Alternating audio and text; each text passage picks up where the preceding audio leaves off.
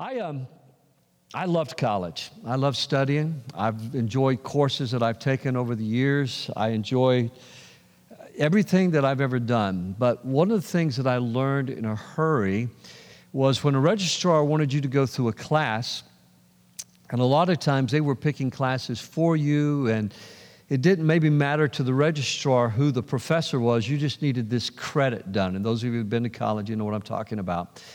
But I learned pretty quickly on that it wasn't always the class, it was the professor that could make all the difference. And you could take some classes that were you just dreaded. If you could get the right professor, that professor was going to make that class come alive for you. I remember when I was doing a speech and communications major that I wanted to hear from some people from the third world. And so I was able to get classes from people who lived in the third. Africans are the best storytellers in the world. People who grew up in Africa because they grew up with an oral tradition that has been passed down from them in the generations. And if you've ever watched the movie Roots, how many of you remember that story of how, Kunta Kinte was lifted up by his father, and he whispered in your ear, this is the only thing greater than you, up to the sky. And he takes his son when he and his wife are in slavery, and he lifts his son up in that plantation because, he wants to pass this on. There's this tradition of learning how to tell stories.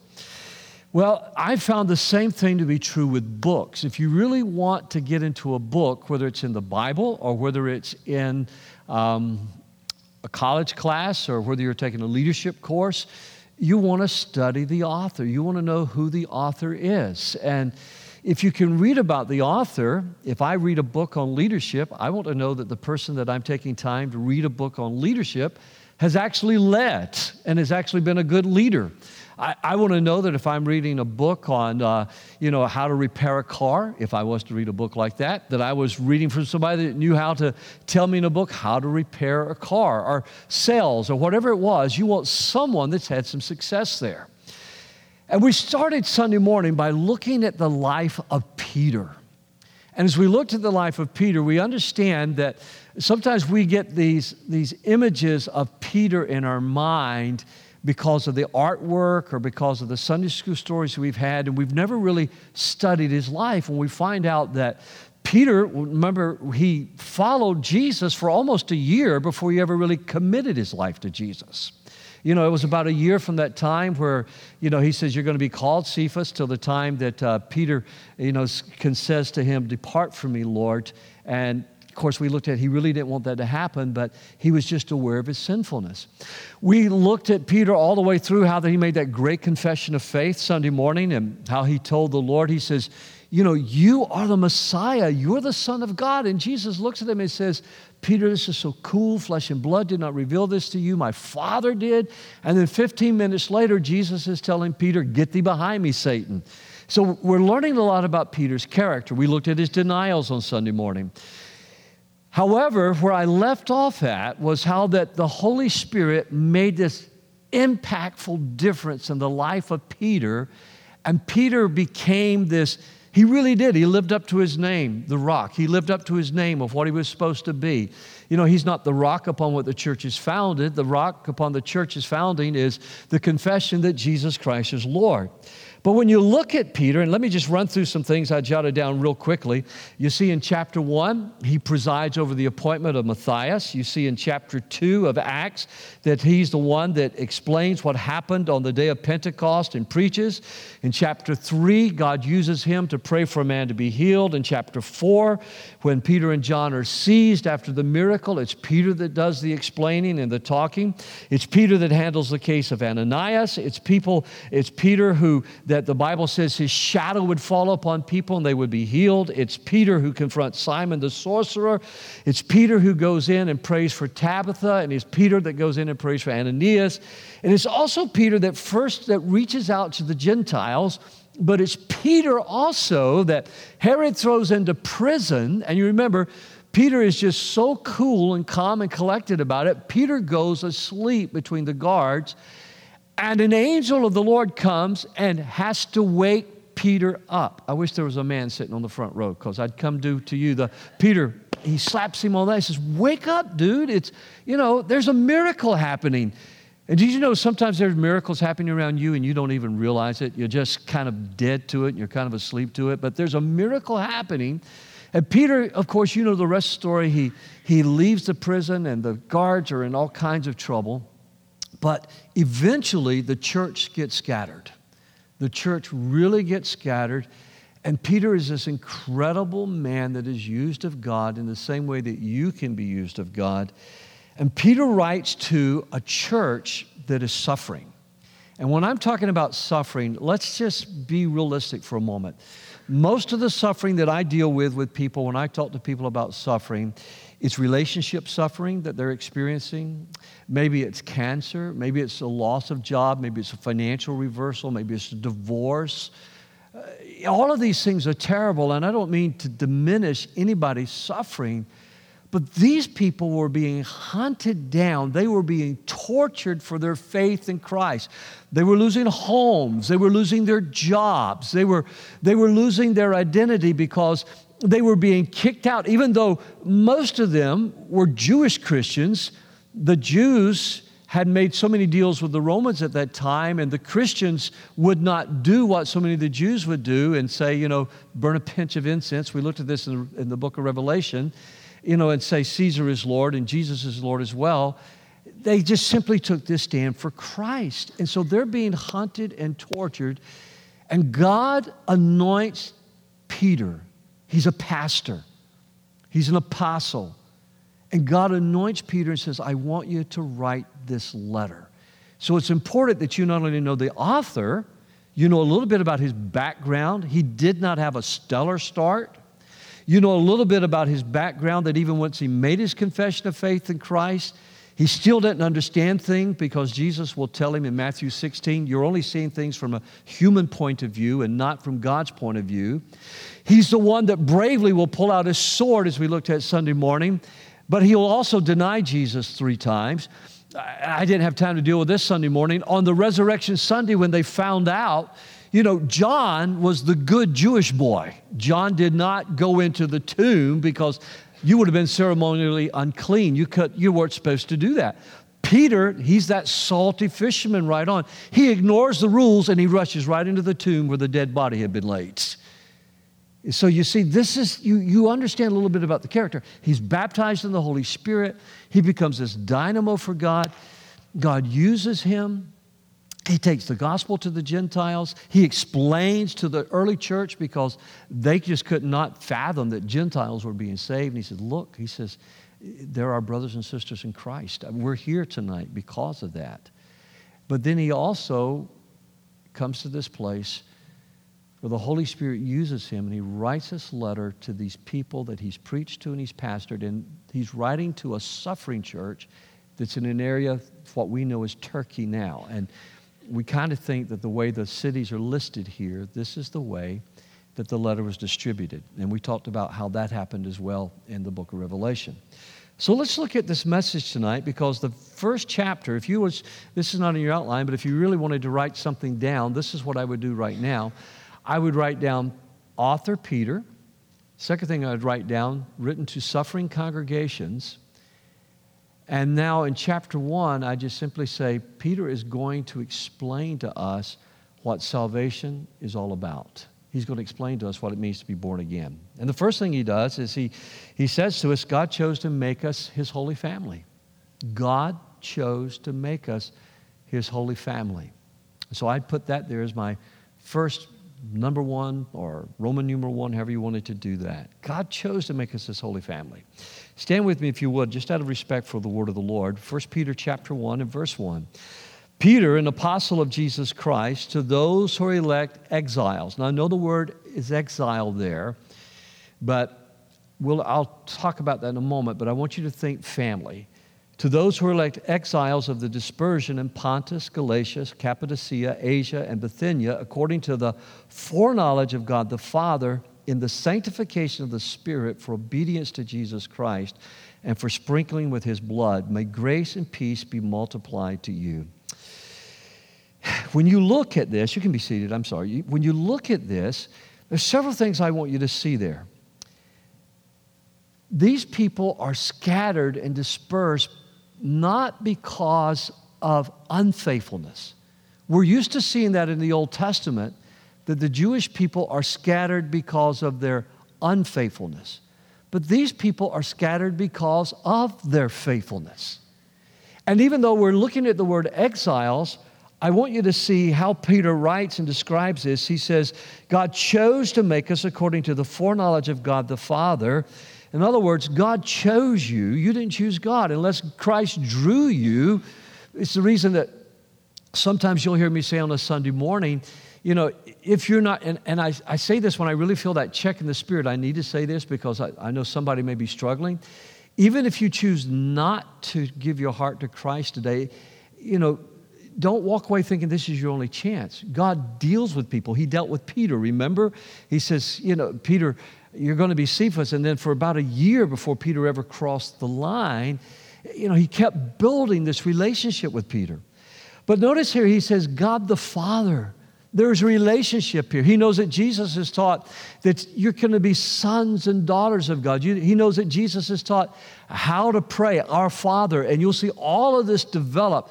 This is really big for Jewish Christians who may not have seen Jesus, and for Gentile Christians that were reading this in the first century who had never seen Jesus. According to the foreknowledge of God the Father, in the sanctification of the Spirit. Gentiles wouldn't have understood this, but Jewish people would have understood this. And that was to be sanctified didn't mean that all of a sudden that you did everything right. It just meant you had been set apart for God. You had been, this pulpit has been set apart to use in this sanctuary for me to preach with. My wife bought this and gave it to me a couple of years ago. And she says, you know, I just thought you'd like to have this. And we've used it. I pray over this. I came in here. I anointed this pulpit with oil. If you were here those first few Saturday nights and you come up and you prayed over the pulpit, you'll remember there was a big oily cross up here because Becky and I just dedicated this pulpit to the preacher. That's sanctifying. It's set apart for the word of the Lord. So the Holy Spirit sets us apart for obedience to Jesus Christ and for sprinkling with His blood. May grace and peace be multiplied to you. In other words, I just think it's important to see here, number one, you see the doctrine of the Trinity. You see that revealed so clearly here in this passage. For those people who say, you know, the word Trinity is not in the Bible, I know that, but here you've got Father, Son, and Holy Spirit.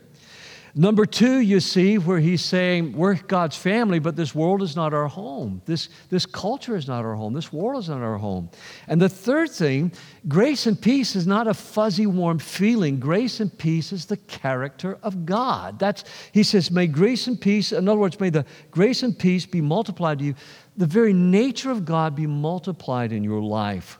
So this little introduction is more than my dear John Anna or my dear Estel. This introduction, this salutation here, there's a lot of information contained there. Number two, what I'd want you to see is, why does God save me? God doesn't save me because I'm good. I mean, why did God save Peter? It's not because Peter was good, but God saves us because of His great mercy. It's mercy that you're saved. It's mercy that you've come to know Jesus Christ. Let me see if I can illustrate like this. How many of you know the story of the prodigal son? You know the story of the prodigal son. Okay. You know the story is not really about the prodigal son. We preachers, we talk about that a lot. But Jesus is not really talking about the prodigal son. He's talking about the elder brother. That's what the story's about. Jesus has been doing life with the tax collectors, and if you were here, I preached on this one Sunday morning. He's done life with the tax collectors. He's done life with the drunkards. He's done life with the prostitutes. He's speaking not to the prodigal sons, the ones that says, look, all I really want from you is your money. That's all I want from you. I want you to give me your money, and I'll take off, and I'll go live my life the way I want to. He's speaking to the religious leaders, people like myself. This is who he's talking to, and he says, this elder brother, he didn't really love the father either, because this elder brother, he kept all the rules. He was a good guy. I don't see Peter as having been the good guy. I see John as having been the good guy, but I don't see Peter as having been the good guy. Peter was that salty fisherman, and Peter broke all the rules, and it was mercy that saved him. It's never hard for a guy or a woman who's broke all the rules to go, man, how great is the mercy of God. That's the reason John Newton's song is so powerful. Can I tell you what's hard? It's for good people to realize how great is the mercy of God. Because they're honest, they don't steal, they don't cheat, they work hard. He said something I could never have said to my daddy, and that was, not once have I ever disobeyed you. Could you say that to your mom and dad? Not one time that you ever disobeyed them? He said, not one time have I ever disobeyed you. And yet you're throwing this party for this wastrel son of yours. You're spending the resources of the farm upon him. And he says, son, it's only right. He's looking at the goody two-shoes guys. It's only right that we should celebrate. Your brother was lost, and now he's come home. He's been restored to the family. Son, please come in and celebrate with me. And the elder brother would not do it because he did not understand mercy. He thought, everything I'm getting from you, I've earned. I deserve it. The younger brother realized, I wasted it all. It's a lot easier to reach the tax collectors and the sinners than it is to reach the good people who think they're not sinners. And that's what Jesus is driving at here. This is what the Spirit of God is driving at through the Apostle Peter, and that is the great mercy of God. Blessed be the God and Father of our Lord Jesus Christ, according to his great mercy. He has caused us to be born again to a living hope through the resurrection of Jesus Christ from the dead, to an inheritance that is imperishable, undefiled, and unfading, kept in heaven for you, who by God's power are being guarded through faith for a salvation ready to be revealed in the last time. What's he doing? He's bringing them back to the cross. He's bringing them back to the cross so that they would understand how great their salvation is. He wants them to see, you've been born again. And I know that's not a term we like to use much anymore because it's been so politicized, and they still use it. I heard it used on the news the other day, the born-again movement. Friends, to be born again means that you're a Christian, means you're a real Christian, okay? All Christians are born again. So to say I'm a born-again Christian, that's kind of like redundant. When I went to India, I always order a chai tea latte from Starbucks sometimes in the winter times when it's hot. When it's cold because it's a hot drink. I go to India. I ask for a chai tea latte. Everybody laughs because chai and tea mean the same thing. I was, being redundant. And so they said, if you ask for a chai latte, you're going to get hot tea with milk. So, I learned a little something there. So born-again Christian, are you a born-again Christian? That's kind of like saying, I'm a Christian. If you're born again, you're a Christian tonight. Can you say amen? That's what he's trying to help us to see right here. Blessed be the God and Father of our Lord Jesus Christ. According to his great mercy, he's caused us to be born again. And as a Christian, he's saying then that we've got a new set of virtues. We've got a new set of priorities to our life. To be born again, well, you got to stop and think about that. Where did Peter hear this from? He heard it from Jesus, talking to a guy that was a good guy, Nicodemus. Nicodemus wasn't a Peter.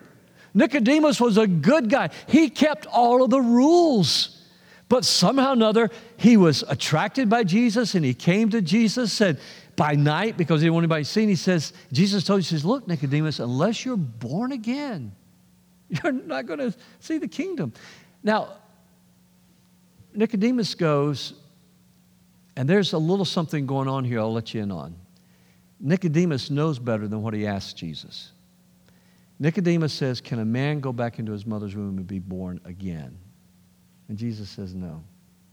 Because in Jewish thinking, the man was born, or the woman was born, the child was born when the seed entered the egg. And so to be born again, Jesus was saying to Nicodemus, is your old life will be gone and the new life of God will come into you. That's the reason that was such a hard saying for the Jews to accept. To be born again of the will. How many of you remember this word, begotten? the only begotten Son of God. And then that word King James, it's a good word because begotten simply was a Middle English way of saying life came from the Father. And that's what he's saying right here. You've been born again. Notice there's no feminine here. There's no feminine word in this at all. He has caused us to be born again. Why? His life is in us. The old has passed away, the new has come. He has caused us to be born again to a living hope through the resurrection of Jesus Christ from the dead. And I pray that you have hope tonight. I know when people begin to fall aside or fall by the wayside, whether it's in their career, their marriage, or even in their faith walk, it's that they lose hope. You have a living hope in Jesus. It's the reason we talk about dreams a lot around here and dreaming a lot around here. Because when you have a dream, it motivates you. What's the most famous dream speech you can think of tonight? Probably like me, Martin Luther King. His speech, if you read his whole speech and if you watch the whole speech, it's kind of dry. It's kind of dry till you hear somebody in the back of the crowd say, Martin, talk about the dream. Martin, talk about the dream. And Martin Luther King leaves his prepared notes and he begins to go, I have a dream. And when he begins to talk about the dream that's in his heart, he leaves his prepared script and suddenly it becomes alive. That hope lived in him that caused him to overcome the bombings and the threats until finally somebody snuffed out his life. Friends, when you have a hope, you can barrel through the gates of hell. And it's so important to understand, and I don't know why I'm preaching so loud to so few people tonight, but this is living in me tonight. Understand this. Fear is what keeps people from becoming what they're supposed to be. Fear is what holds people back. When you have a dream, you've got to decide whether you're going to have the courage. The Bible says, I'm telling you this because it just fits right here. The Bible says the gates of hell shall not prevail against the church.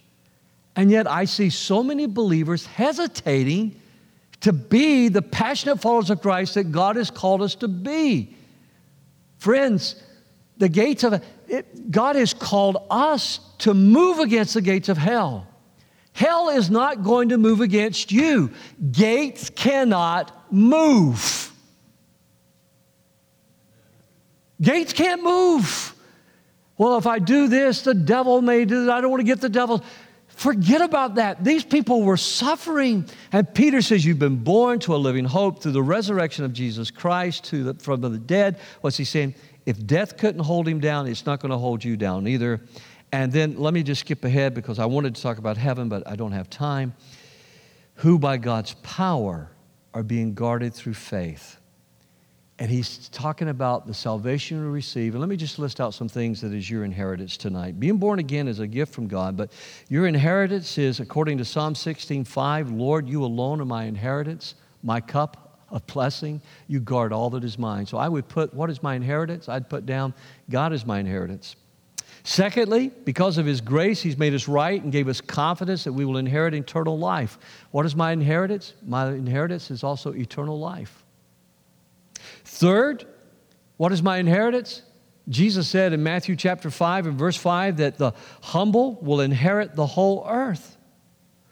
And fourthly, tonight, my inheritance, I will receive and inherit eternal life. And then fifthly, tonight, Jesus, the Lord himself, will give us an inheritance as our reward. I would jot these things down, and then I'd begin to run just with my concordance, or if you have a computerized Bible, I'd just run through everywhere where I could find what my inheritance was. Well, I got to keep moving this evening.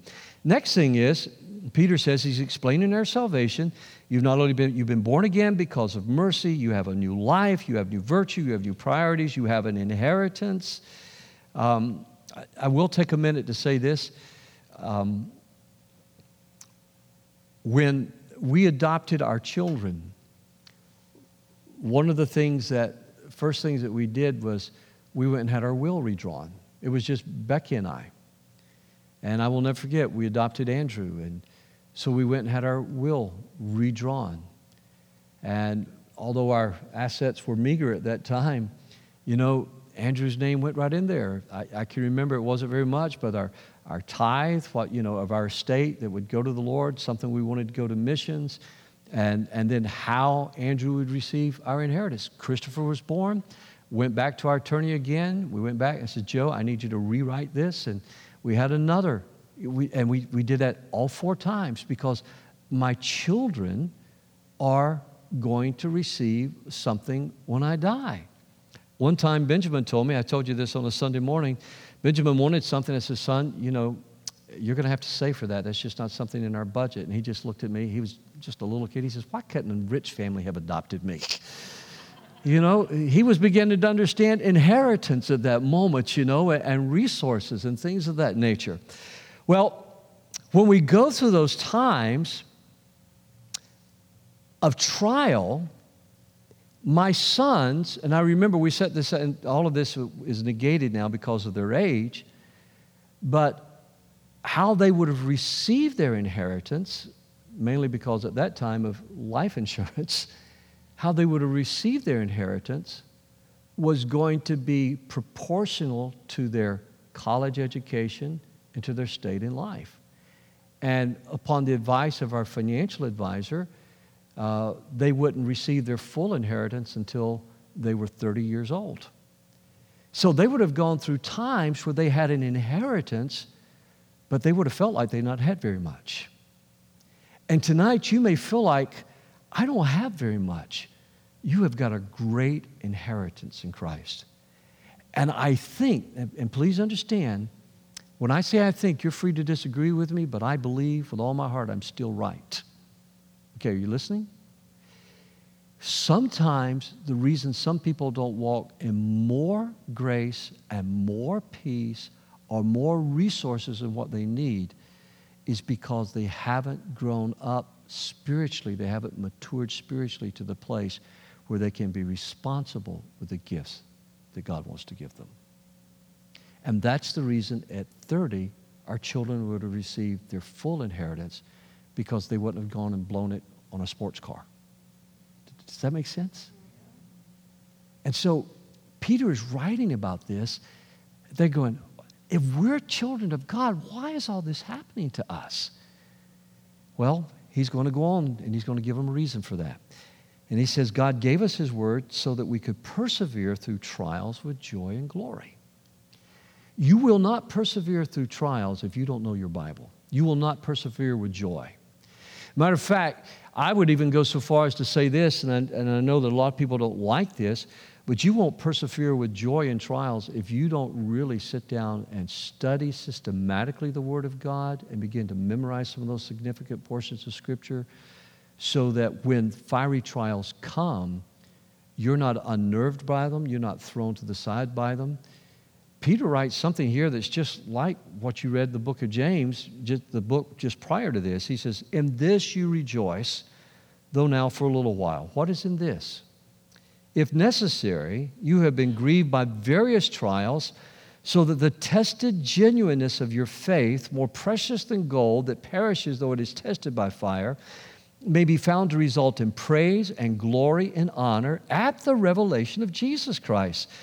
Though you have not seen him, you love him. Though you do not now see him, you believe in him and rejoice with joy that is inexpressible, filled with glory and obtaining the outcome of your faith, the salvation of your souls. Now, let me go back to the author. Peter had seen Jesus. Peter had touched Jesus. Peter had walked with Jesus. Peter had reached out and pulled Jesus aside one time. We looked at that Sunday morning. Peter knew him, but he says, though you've not seen him, I've seen him. I've been an eyewitness to these accounts. And he goes, though you haven't seen him, you love him. And I think what is in his mind is what Jesus said to Thomas. Thomas, you believe because you've seen me, but blessed are those who have not seen me. How do these early Christians who were being run out of their homes, losing their jobs, being hunted by Jewish authorities and being hunted by the Roman government itself, How were they surviving? Because they had had a real encounter with the resurrected Jesus Christ. Though they had not seen him, they had still experienced the life of God being put into them, that they were born again. Their virtues changed, their desires changed, their lives changed. So what the apostle is saying to them is, therefore we can face trials with confidence, we can face trials with perseverance, and we can face trials with courage. We can face trials with confidence, perseverance, and courage. Now, confidence is born out of hope. It's born out of faith. Perseverance, it's like we've looked at in this whole series of message I did on Sunday mornings. It's not just gritting your teeth.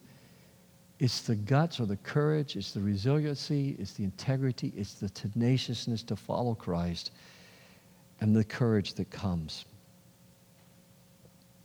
Becky and I, having pastored for so many decades now, we've met all kinds of people.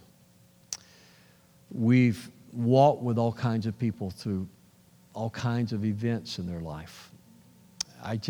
There's probably not anything you could think of, whether it's been from family breakups to murder to whatever you want to talk about tonight, that we haven't walked people through and pastored people through. It's just some horrible times. And yet, out of all those years, I can go back and I can point you to the people who stopped fearing the gates of hell because they knew the gates of hell could not move. They kept pressing through. They kept pressing through. They kept pressing through, not gritting their teeth, but they kept pressing through because they knew if they could stand the pulling, God was going to pull them through. They knew their confidence was in Christ, and whether they lived or whether they died, they knew where they were going to be. I have been moved so much over the years of stories of missionaries who've come back, of people who've literally given their lives, given their very lifeblood, and at times their children, for the gospel of Christ. One father during Pol Pot's regime, when his son broke and ran for the jungle, he called out to him, "Stop, come back, do not deny Christ." And the guerrillas mowed them down. That family went to heaven together. That's a confidence. I can point you to times where men like J.W. Tucker, who rather than flee, stayed and preached. His family was evacuated. He stayed and preached in the midst of the war in the Congo. And J.W. Tucker, who was from Georgia, they not only murdered him, they chopped his body up and tossed him to the crocodiles. I've often wondered, what's it like for Pastor Tucker in the kingdom of heaven today? You see, hell wants to scare and move people. They were trying to scare the early church in Turkey. And Paul says, listen, don't deny Christ. Don't forget how great this salvation is. I just got done telling someone today who said to me, do you really believe that unless I confess Jesus as my Savior, I won't go to heaven? Yes. I don't believe that. And that's because I said to you don't understand sin. If you understood sin, you would understand how great and how wonderful the cross is. If you would understand that what Peter says here is that we have been redeemed. Jesus paid a price for you to redeem you. Recently, I heard a group of believers talking about that we shouldn't use that word redeem. Friends, if we don't use that word redeemed, what other word are we going to use to talk about the blood that Jesus Christ shed for us? We're redeemed because of what Christ... Jesus bought us back. It was His blood that bought us back. That's what Peter meant in that verse. He says, through the sprinkling of the blood of Christ. Which brings me to the closing of this message tonight. The first part of 1 Peter is God came to us in Christ. God came to us in Christ. In 1 Peter chapter 1 and verse 10, the scripture says, concerning this salvation, the prophets who prophesied about the grace that was to be yours searched and inquired carefully. Do you realize that Isaiah and Ezekiel, do you realize that Malachi and Joel, they long to know what you know tonight? Do you realize that Jeremiah longed to know? God was using them to talk about a time when the Messiah would come. Isaiah has been called the gospel in the Old Testament. God wrote these prophecies and they longed to see this. They studied, they inquired carefully, inquiring what person or time the Spirit of Christ in them was indicating when he predicted the sufferings of Christ and the subsequent glories. It was revealed to them that they were serving not themselves but you. Don't miss that sentence right there. They were serving not themselves but you and me, and this church, the things that have now been announced to you through those who preached the good news to you by the Holy Spirit sent from heaven. Look at this last phrase. Things into which angels even long to look. Isn't that an incredible statement? That angels even long to look into that. Next week when we come back and we look at the rest of 1 Peter, we're going to see what the big deal about being born, not just the price that was paid for us, but what's the big deal about being born again?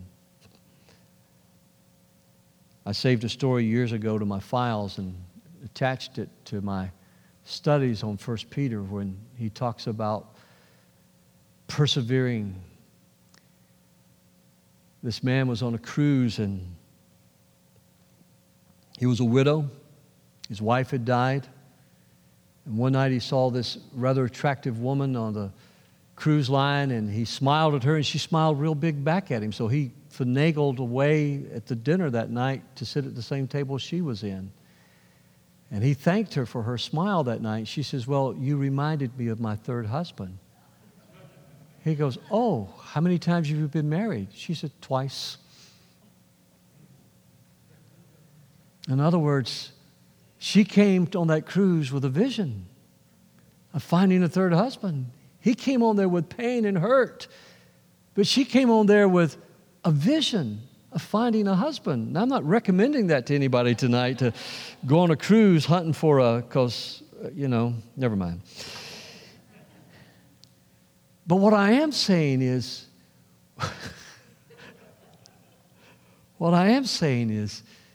keep a vision of heaven in your heart.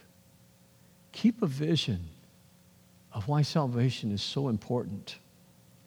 Because if you'll do that, then you will live as a passionate follower of Christ. I don't live as a passionate follower of Jesus because I fear going to hell. I just can't believe that he loved me as much as he did. I was a goody-goody two-shoes. You know, I went from sandbox to sandbox searching for reality. You know, I told an Episcopal priest that asked me to help do communion. I had virgin lips until I took communion in his church, and drank the wine. And it took time for me to come to terms with the fact that all of us have sinned. And I heard it screamed at me so many times in sermons, but when it suddenly hit me the way Jesus would have said that, all of us have sinned. Jesus wasn't angry when he said that. He loved us. All of us have sinned and fallen short of the glory of God. I love him tonight. I've never seen him, but I know him. I know him, and secondly tonight, my identity is not in the world. My identity is with you. It's with the church. What this world thinks of me matters very little. My family is the church. Oh, I want to be a good citizen and I want to love people and serve people. That's not what I'm saying. But I don't get my identity from the world. I'm a part of the family of God. And that somehow or another, we truly are brothers and sisters in Christ. Our Father is the same. The blood of Jesus in our lives. And tonight, we're all white in here, but in our Sunday morning services, there are Filipinos and Hispanics and black people in our church. We're all the same. We're the family of God. He's going to write to them as he continues on with this book. He says, you're exiles, but you're the family of God. You don't get your identity from what the Romans say about you. You don't get your identity from what the Jews say about you. You don't get your identity by what the world says about you. And I think it's appropriate to dwell on this right now because we are in danger of losing the beauty of that phrase, born again, because we've allowed the media to politicize it. To be born again is about much more than being pro-life or pro-marriage. To be born again means that the life of God Himself is in us tonight. And the old life has passed away. And we've all been born again of the Spirit. I'll try to come back to that next week. But it's one of the few times that a feminine phrase is used when it comes to God. One of the few times. Because after all, where did women get their femininity from? They got it from God. I mean, I grew up on a farm. You never saw the rooster hovering over the little biddies. Jesus says, how often I would have gathered you the way a hen. The Spirit of God had been born again, the life of the Spirit. And then the third thing I would say tonight, just from these first 12 verses, is expect more because of God's grace. He says, grace and peace be multiplied to you. Expect more. Expect more of the grace of God in your life. There's more to this than what you've experienced yet. There's more to this than what I've experienced yet. Expect more peace. When you go home and put your head on the pillow tonight, expect peace.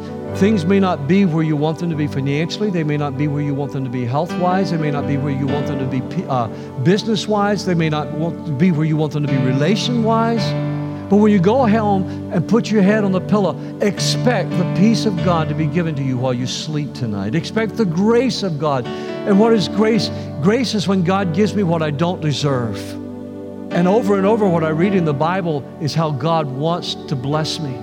I know Benny Hinn. I've known Benny Hinn for years. I'm so glad he stood up and disavowed some of his foolish teachings. But I want to see the fruit of that repentance. But I remember when Benny had a white hot heart for God. I remember because I used to drive him all over the South before he and Suzanne got married. You see, there is more. There is more. But you don't have to manipulate people, and you will never manipulate God. When I say expect more, I've never told you one time, if you'll give $1,000, you're going to be blessed. You will be, but I'm not going to manipulate you that way. I'm just telling you, expect more. If you need financial help, expect more. If you need relational help, expect more. If you need peace, expect more. If you need help with your children, expect more. Grace and peace, the character of God, be multiplied to you. Would you stand with me tonight and let me pray with you before we go home? Lord, we give you thanks this evening for this great salvation. We've been redeemed from sin. Lord, we've been redeemed from the things of this world, not with good works, God, not with sacrifices of our own, but by the pure blood of Jesus. We've been set apart, just like this pulpit is set apart. We've been set apart for you. We belong to you and not to this world. And because we belong to you, Lord, we have an inheritance. And Lord, I pray that you'll help us to mature and to grow and to come to the unity of faith in Christ that Paul wrote about to the Ephesian church. So that, Lord, whatever battles we come up against, God, we will progress against them, and the gates of hell will not prevail against us. Help us not to fear, but help us to dream, Lord. Help us to dream of what it will be like, not just in heaven, but when the will of God is done upon this earth as it's done in heaven. And one more time, we say thank you for being so willing to love us and adopt us into your family. For it's in Jesus' name I pray. And everybody said, amen. Amen. God bless you. Good night.